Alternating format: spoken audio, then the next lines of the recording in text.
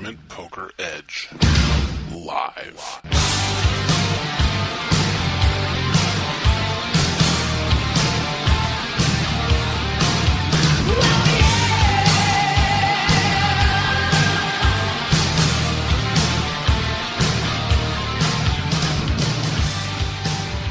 Hey everybody, welcome back to Tournament Poker Edge Live, brought to you by TournamentPokerEdge.com, back with another update from Las Vegas and the World Series of Poker.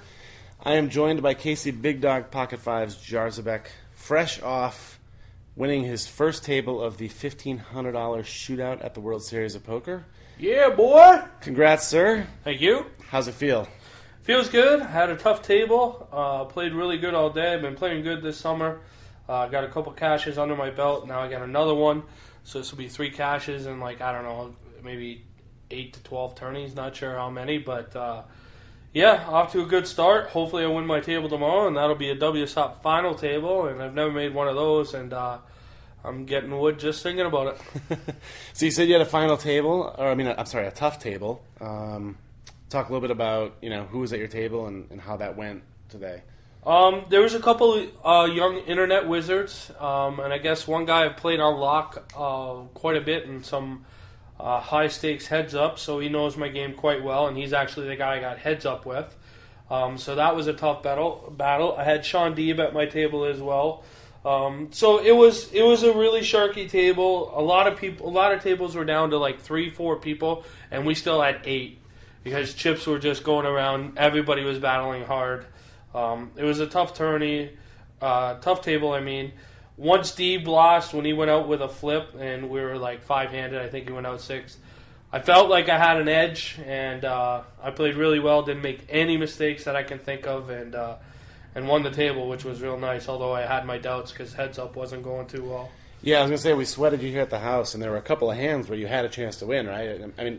One time as a huge favorite, one time as a slight favorite, but what happened there? There was $45K in play because there was 10-handed table and there was 4,500 start stack.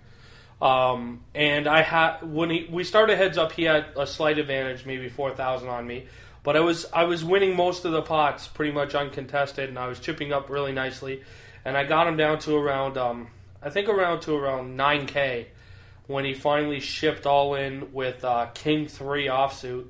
And I had 6-6, and the board was beautiful flop. Turned an open ender, so I just had to fade the king on the river, and it was a king on the river, and that was pretty devastating because it put him back to 20K, which was close to even.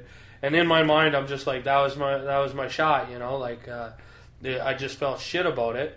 But I battled back down, and I kept beating him up and taking pots and with really weird lines, and I was just in the zone and. Whenever I bluffed, it worked, and I gave up on spots where I wasn't sure. I even folded top pair once or twice, and I got him back down to 12K, and he ended up shipping all in with ace-10, and I had the big dogs, and I called, and I was good on the flop, but 10 on the turn, and boom, we were tied again. And I was really starting to get worried. Losing with the big dogs is never a good sign. But then finally I chipped him back down, and he reshipped Jack-9 of hearts, and I had 9-9. He flopped a couple hearts, but I held, so that was real nice to win my table. Nice. Well, congratulations, obviously. Thank you. So we were looking over the winners from today, who will obviously be moving on tomorrow. It looks like it's going to be, they're not going to be a lot of easy tables tomorrow. No, Nikolak Poker, my buddy that I had the Twitter war with, has advanced. Phil Ivey, Melanie Weisner, Scott Clements, Lauren Kling, Eric Seidel, just to name a few. A lot of good players that have advanced. So table draw tomorrow will be key. No matter what, there will be some tough spots. But hopefully, I play good and run good and make it. Yeah, well, it sounds like you're in a good place mentally to make a run. I mean, do you agree that you're just sort of really on point this summer? Yeah, like I said, I've got a couple cashes already, and last year I went for 0 for 25 or whatever it was, so I've already surpassed that, and even in the ones I busted, I built some chips early. Haven't really had much of a problem. Obviously I'm losing some flips here and there, but I seem to be picking up a lot of chips uncontested and playing really well, so I'm just going to keep doing what I'm doing until I go on a cold streak, and hopefully that doesn't happen. Yep, cool. Well, good luck tomorrow, obviously. Thank you. I appreciate it. For those of you guys out there who are waiting for the first appearance on TPE Live of Danny N13, we promise we'll get him on soon. He's been making a lot of deep runs as well, so it's been kind of tough to get him on. Yeah, it seems like Danny goes real deep in everything he plays this year. Even, he's busted right at the end of the nights a few times, so it's hard for, when you first bust a tourney, you don't want to do a podcast right away. And an hour later, it's 2 or 3 in the morning. It's too late to do a podcast. So yeah. I know he's got a big stack going right now again in the Venetian.